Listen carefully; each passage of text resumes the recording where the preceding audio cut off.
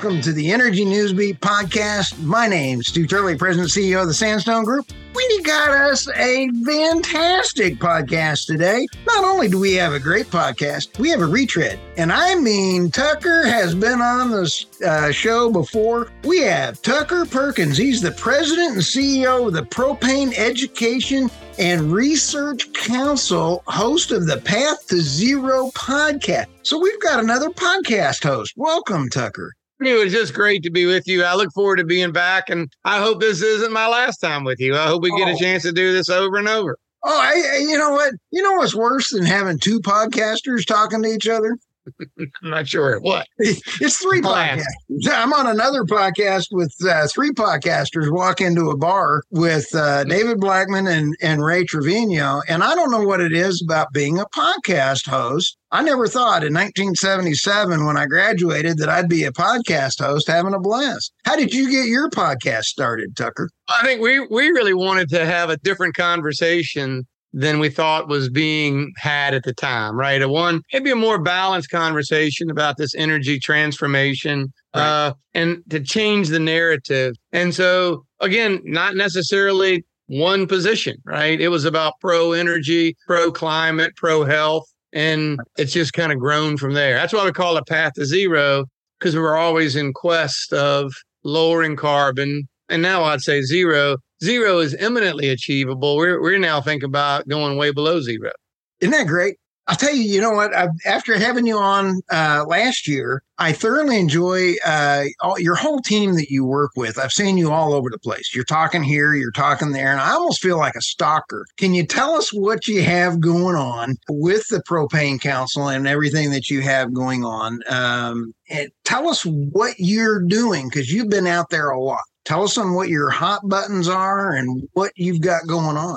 Yeah, I've been doing a good part of this role for 5 or 6 years. But to be blunt, I bet 3 years was spent listening, just trying to understand, not so much taking positions, certainly starting with a position that propane had been in a very important part of the American economy, about energy security for people who live beyond the natural gas mains, probably things that people in Manhattan and LA don't normally think about, right? They don't think about, people that live beyond the urban areas that don't finally think a lot about urban or national security.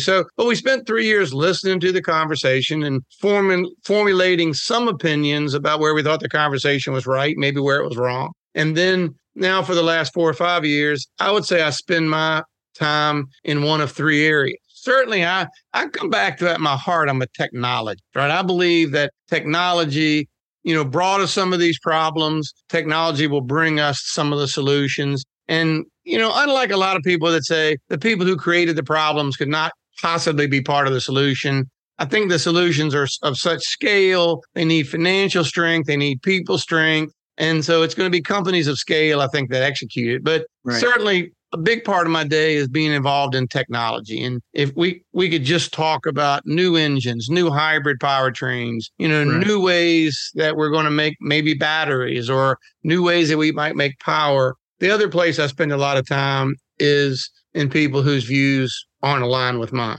And just understanding what people are saying about hydrogen or solar and wind or offshore wind or nuclear or fusion, and just trying to make sure that we're as close to the source as we possibly can. So I spend a lot of time with national labs, research institutions, universities. It's kind of so it is a constant, rattling around, not only just the U.S., but North America. And, I'll be in Italy in a couple of weeks. Nice. They're looking at the latest innovations around a lot of technologies that we're talking about. So it's fascinating. Sorry. When I talk to you, I get so excited because I'm sitting here, I'm thinking about 16 other things that I've seen on you or that. But when you go around the world and you're espousing the greatness of your propane and that, it is a wonderful product because I've got 3 propane tanks. By the way, I love it. I mean, I love my propane, and I really don't want to have just pure electric. I think working with the government, like we know that they want to cancel gas stoves. Well, I don't want them canceling my propane either. I don't want them saying, hey, you cannot have your propane because the way I have my houses set up is that you have propane as a heat source. And if the heat, I lose power, I still got heat. I've got them backed up in different areas. So even if I get natural gas, I'm keeping my propane. Yeah. And to your point, when we go around the country, I would say, or go around the world, I would say our goal is not to espouse the benefits of propane. It's to double check our assumptions that using propane is environmentally sound, is healthy. And so we're always making sure, and it's a really different nuance, I might add. We're not trying to sell more propane. We're trying to understand how propane fits in this energy transformation. And I would say, as we sit here today, in this day and time, at this time of the day, we're still convinced beyond a shadow of a doubt that using propane, and to a degree using natural gas, it's the right thing for countries today. And as you and I were talking earlier before we came to the show, I think people just look for this magic that certainly there's got to be one pill that will make us all have more hair and be thinner. And we'll just eat. For our podcast listeners, I'm sitting here talking to Tucker. Tucker is extremely good-looking man because he and I have the same barber. We have flesh-colored hairlines. It's not great. Our barber does just fine, but wouldn't it be nice if we could wait for a pill that would make us, look like John Lennon, and we step over so many opportunities to, in fact, improve the climate, improve our health, guarantee our energy security, bring to what you're talking about, resilience, but not at a cost of increased carbon. So we're traveling around the world doing really one of three things: checking out technology, seeing the story of what's working with others. And I find Europe has been this great test lab for us. Because Europe has been 4 or 5 years ahead of us in many things. And right now you see them backpedaling as fast as they can because they realized they had overreached, They were, Germany to me is a classic example, almost lost their manufacturing base, They did. And if you talk about my honest opinion, Volkswagen has shut down one of their plants right now. They've closed their largest iron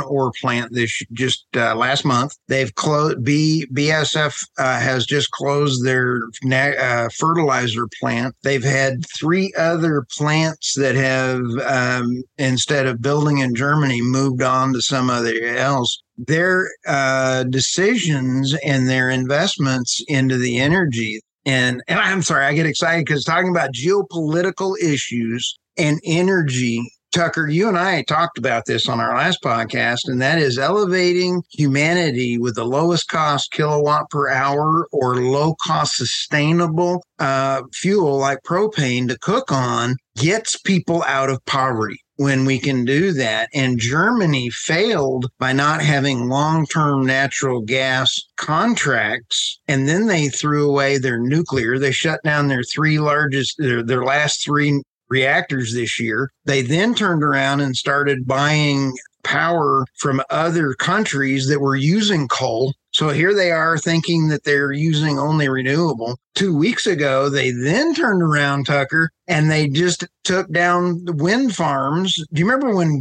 Greta was out there and she was throwing that hissy fit that they actually caught it and it was a publicity stunt when they were trying to close down the coal mine? They closed down the coal mine for a wind farm. They now fired that coal mine back up and took down that wind farm. So, it's sitting there going, they have wasted trillions on this thing. And Stu, I'm so emphatic about not calling it an energy transition because I say all the time, transitions are smooth and slow, and you might not even realize you transitioned, right? It's so easy. And this is not a transition. And people worry about, people will lose their job. People will lose their jobs might be the simplest and least painful part of this. Right. As you just described for Germany, countries could lose their GDP over this. Yes. And I don't find, and what fascinates me to all those geopolitical things you just spoke to, not one thing you just said is false. Everything you just said is factually correct. Right. Yet so many other regimes are following that same path. Right. And so to my point, a living lab exists 3,000 miles to our east, and yet we tend to think, oh, well, we'll do it differently. Right. And here we do sit on, the most voluminous natural gas play, and therefore natural gas liquids like propane as well. And so, to your point earlier, there's so much to be learned. And by the way, you and I are talking about developed countries. Right. When we start talking about developing countries, I was not in South Africa, but I was with the South Africans, and we're talking about renewable fuels, and they said, Tucker, we aspire. Our goal is to be able to use conventional propane. We're trying to move away from charcoal and wood. And, yes. If we could get to propane, we would be so much better. We'd have a stable economy. We'd have a healthier people. We'd have a more vibrant economy. Tucker, if we were not on if we were doing a podcast in person, we'd stop right now and I'd hug you, because this is about humanity, and it drives me nuts that we're forcing the transition. As you say, a transition should be like nothing's happening, but we're forcing it. And China, with their Belt and Road Initiative, they're forcing in the African nations, they're using a lot of their heavyweight, and they're saying, and I do a lousy Putin imitation as well, but maybe I could do a better Z imitation. But if you go, hey, we're going to give you all these windmills at 70% interest, and go ahead and we'll install them. But then you got to have the grid, you got to have the resiliency, you got to have all this stuff. And we're charging a higher kilowatt per hour to the African nations by forcing them to go to solar and wind, when I love them. But propane makes much more sense for that environment, to get them cooking, to get them to those areas. I love what you just said. I think you can tell that's my hot button. Why is Africa not using their natural gas and their natural resources to make propane, to go to this level? Yeah, you're exactly right. I mean, I work in Africa, quite a bit, because there is a chance to create a completely different style of energy, right? And really, by and large, there's not really a network now. And, we've kind of studied an LNG network, which makes little to no sense. Right. But 4 million or around 3.8 million people die every year from indoor air pollution. And this is a story, we were just having this discussion this morning. It's a story that doesn't resonate very well in America when we talk about it. To me, it is the epitome of a life-changing situation. If we can move a woman and her children, who might spend 8 to 10 hours a day foraging for fuel, which is not easy, it's very dangerous, tending fires. Right. And along the way, 3.8 million people die every year from indoor air pollution. Right. And we change that. So now when they're ready to heat their water to cook rice or whatever, it's an instantaneous thing. And now what we find is all of a sudden education is in the realm for not only the mother, but her children. And also the female leaders who have been just completely consumed with preparing for their homes. Now they become valuable members of their society. And isn't that cool? It's the total transition that you want to talk about, right? People with no hope having all kinds of hope, empowerment of strong female leaders, education of their children, a healthier environment, healthier people. And that I think people just don't understand. And that actual same thing applies into the U.S. One of the projects we've been involved with, and it's fascinating to me that we never talk about it. We think about cars and trucks and other things, and the truth is they're all pretty clean, right? At the end of the day, there are a lot of them. They're in total, they're fairly polluting, but each one individually is pretty clean because of all these controls. Right. We have been working with lawnmowers, commercial lawnmowers, and by cleaning up one commercial lawnmower that used to run on diesel or gasoline, now runs on propane, it's the equivalent of removing 4 cars off the road. And so we have all of these opportunities that people don't think about to make significant changes in our own air quality, while yet improving our health and improving our economic. So we try to tell that story of how things are working in Africa and bring it back to the U.S., but it rarely resonates. It's interesting to me that it doesn't seem to get a lot of traction. And it's because we're too Americans are short-sighted and we have blinders on. We don't see what the rest of the world sees. I think Alex Epstein really says it best in his book, and I've had the fortune of interviewing him on my podcast twice. And he is about humanitarian, just like you and I talked about, humanitarian and energy. It's about using the energy to change exactly what you just described, Tucker. You described it perfect, and that is, living is about energy. How much energy do you have to use to go get food? How much energy do you have to use to cook that food? How much energy? Use the best source of energy. And propane is by far one of the best. Like in my situation, 3 propane tanks. I've got 2 propane generators now. And so that I can run 2 of the houses off propane generators in an emergency. I just go flip a switch and I've got propane generators sitting there that run off of my propane tanks that I also heat with. So I kind of like my propane. And the story people don't tell, in fact, it's because it's not being told, but we were studying it, is that propane that you use today, it is radically different from the propane that was used 100 years ago. And that appliance you're using it in is radically different. And I would say long before this conversation about the environment was even anywhere in our conscious, we were talking about having more efficient devices because we knew not only did they pollute less, they cost less to operate. They're things that customers would want to have, right? And I know it's a little bit, of an enigma. Why would a propane companies want to have more efficient appliances? Because each one uses less. And the answer is because we're in this for the long haul, right? Where we know that you would switch to a heat pump if a heat pump was more comfortable, cost less. Right? So there's so many aspects of this. But to your point, and I'm always glad when you make it, the abundance of affordable and reliable energy is not up for debate because we're seeing it in Germany, we're seeing it in France. People will do what they have to do to get to have affordable and reliable energy. It might mean they have to move from their country. And that's happening. Do you know what? And I found this interesting. I talked to somebody from Bulgaria the other day, and Romania, a couple of Poland are now becoming some of the best retirement spots because of energy, because of also the borders. So now you take a look at where people want to retire with low cost energy. Your GDP, Tucker, you nailed it. GDP is just part of low-cost energy. Propane is one of the easiest transportable fluids out there. It's not like LNG where you have it liquefied natural gas and it has to be kept at temperature. What are some of the things that we can improve? Because it is a lower carbon footprint fuel, period. I mean, it is phenomenal. How do we get that mindset? Because what you're doing is more critical to anything, Tucker, and that's education. People don't know that it's that good and that low of a fuel, a polluting fuel.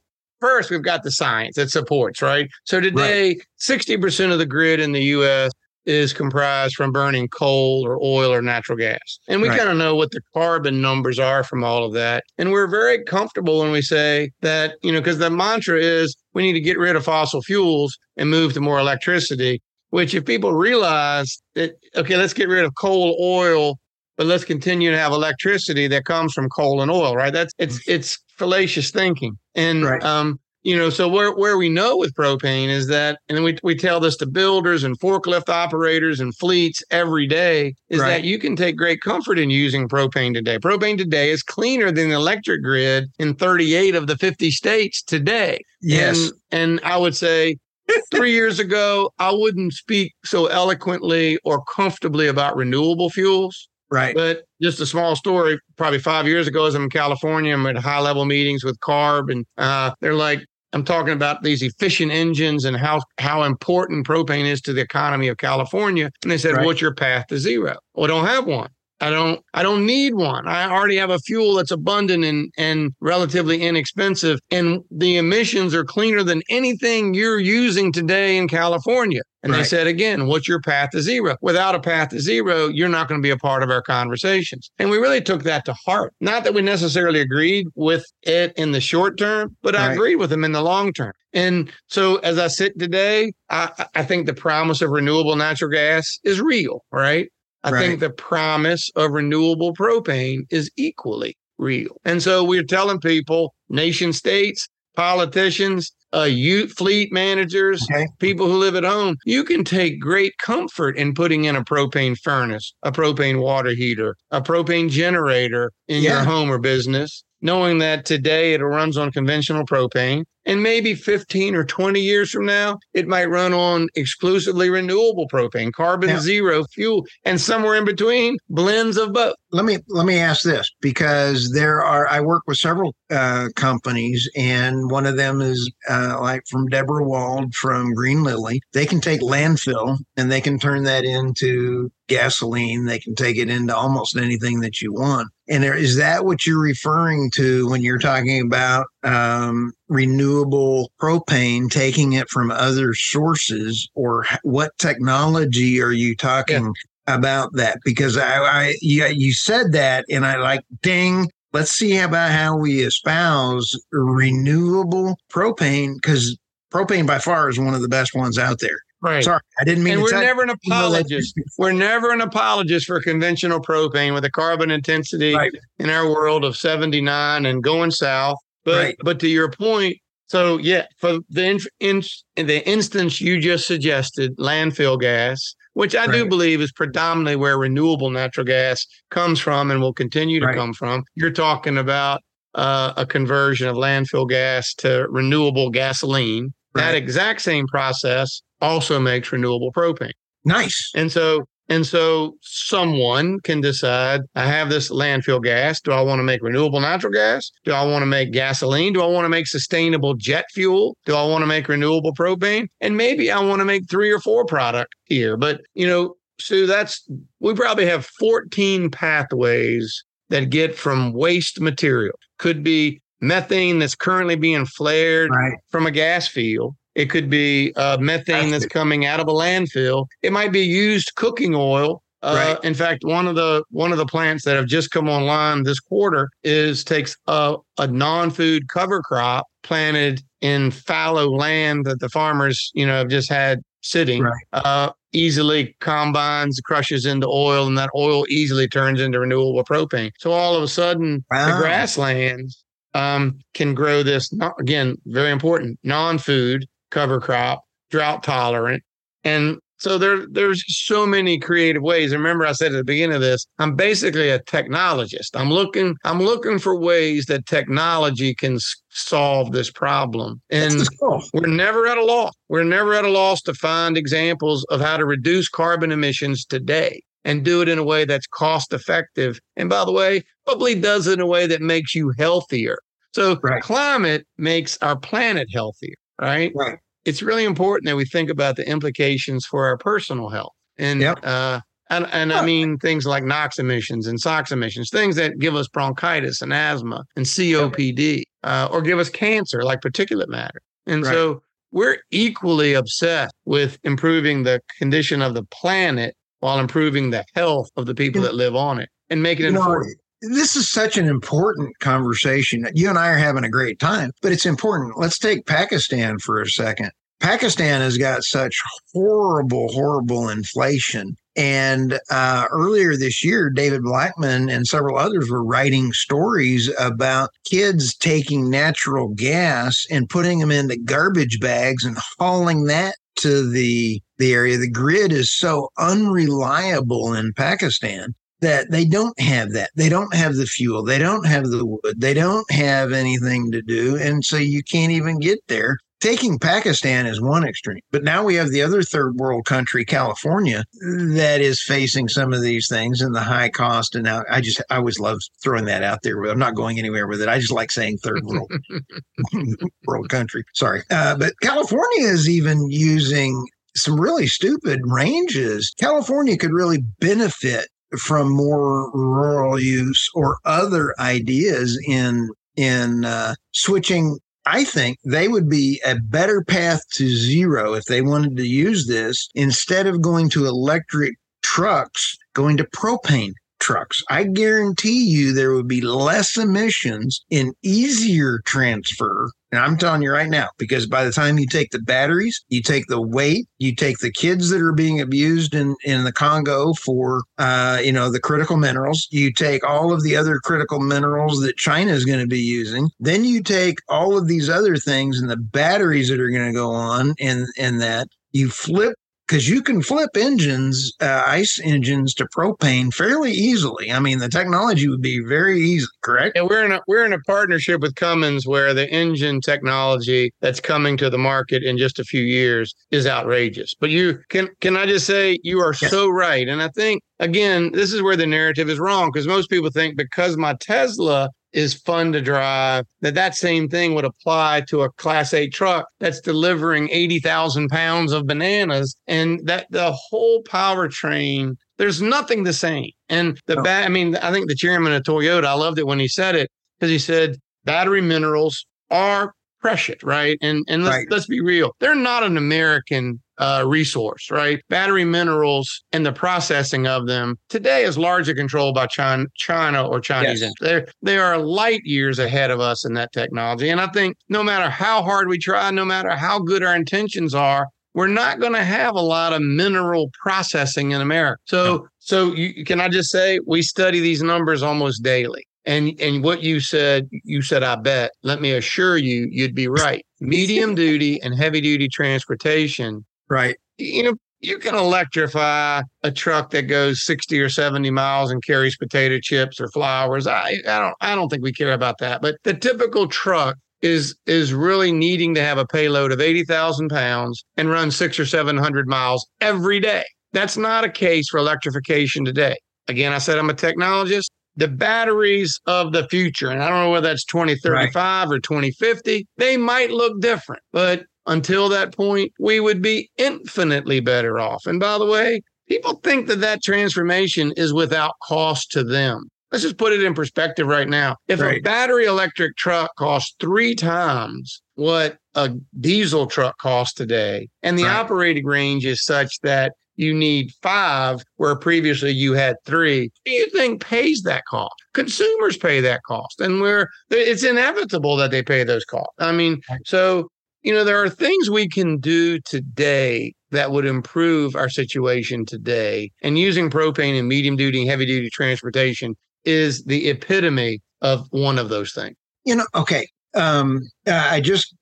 had an article go out on Energy Newsbeat, and it was the world's largest lithium deposit found along the Nevada-Oregon border. Okay, that's great, but it takes 30 years for a mine to get ready in the U.S., and then you have the the legislation through regulation. It might not even ever happen. You nailed it with us not having that. So, and once again, we're not even to that point because that particular deposit is in an area that's very sensitive and important to a lot of people, not the least of which I believe was NASA, right? So a classic example where almost everywhere we look in America, someone, and I believe rightfully so, may want to say, wait, right? It could be in the national interest to develop this, but it's not in our community's best interest. And I just think that's going to happen over and over and over again. Now, again, I'm a technologist. I tend to believe we're going to figure out how to get by without lithium and less cobalt.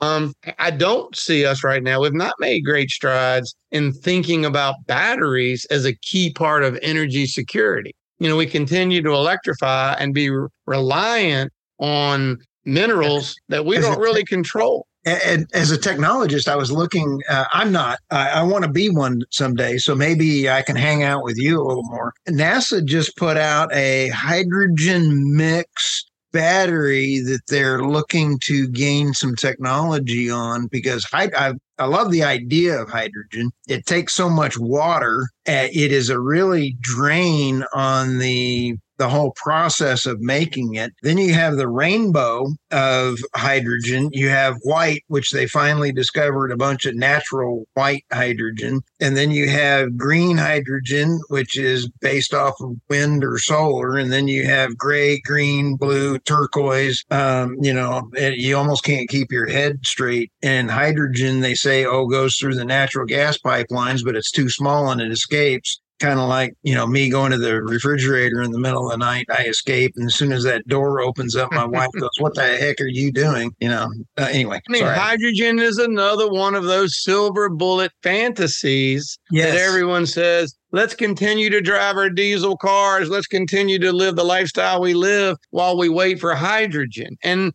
to your point, people say, well, does the color matter? I'm like, the color is the only thing that perhaps does matter, because why would you steam methane reform natural gas to make hydrogen, which I don't know, roughly 14 BTUs of energy to make a BTU energy? Thank you for calling out the intense water demands in a world now that's water, that needs to think about water as a resource, just like they think of gold, silver, and oil. Right? Water is a critical resource. Why would we do it if it doesn't benefit the environment? Well, but we're going to wait for hydrogen. We're going to wait for fusion. And we just do what I think dreamers do, which let's continue to eat pie and, we won't exercise because we'll wait for that pill, when in fact there are things we could do today. There are things we should be doing. You've already mentioned a couple of them. Use propane to power that medium duty, heavy duty transportation fleet. Right. Use low carbon fuels that are domestically produced, sound, affordable,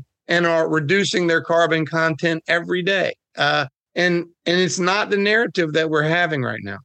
Tucker, I'm enjoying our conversation so much, in that you're doing what needs to happen, and that's having the conversation and inviting people on your podcast, and doing what you're doing as a true public speaker. You're out there.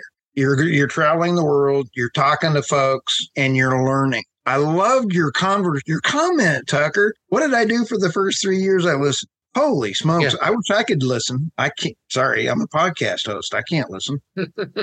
Well, look, every week I'm probably amazed in both directions, right? I'm amazed sometimes about a conversation that I believe is so wrong, so erroneous, so injurious to maybe our climate or our health or our ability to execute that. But the flip side of it is, I bump into technologies almost weekly that I'm like, yeah, this is a part of the solution. And you wonder, how come we didn't do that 10 years ago? Why was that not thought of? And I just think, everybody talks about artificial intelligence. I'll push that over in the corner. The truth is, we just keep learning from our learnings, and now modern computer engineering, quantum fluid dynamics, they allow us to think about things differently than we did even 10 years ago. And some of the technology that's coming out is insane, but we don't need to wait for some of that technology to see significant improvements today. Oh, Tucker, I just appreciate you so much, and I can't wait to visit with you again. Let's not make it a year before you come back again, but tell us how to get a hold of you and how to get a hold of your podcast again, because we want to make sure that that's in the show notes for you. And the podcast is fun because we'll talk carbon capture to meteorology to fission to fusion to, just you pick it. We're talking about it. A lot of talk about environmental equity and justice in ways that I think people can understand. So that podcast is found where most people find their podcast. It's called Path to Zero. Okay. You can also find it at a website that we're really trying to make maybe a place for everyone to go to learn more about propane or renewable propane. And fortunately, that website's called propane.com. And, while we love to talk to builders or forklift operators or fleets, the truth is we can also talk to people who are interested in this environmental conversation. There's a tab there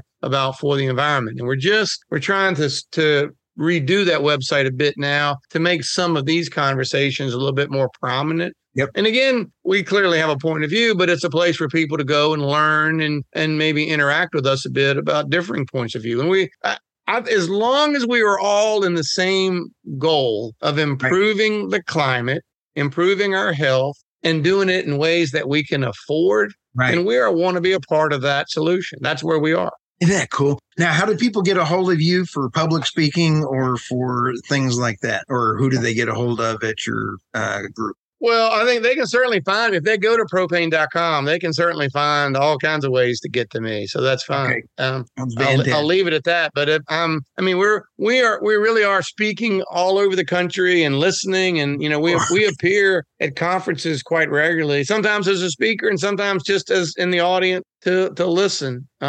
It's a lovely journey, one I'm proud to be given an opportunity to do. And because the conversation is nowhere near even in the first inning, right? We are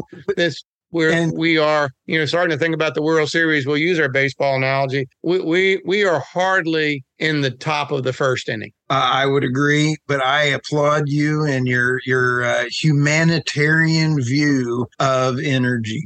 Because I think it's all about elevating humanity out of poverty through energy. So thank you very much for coming on the podcast. It's always just a pleasure. Make me feel better at the end of the conversation than when I started. Thank you. I wish I could do that to my wife.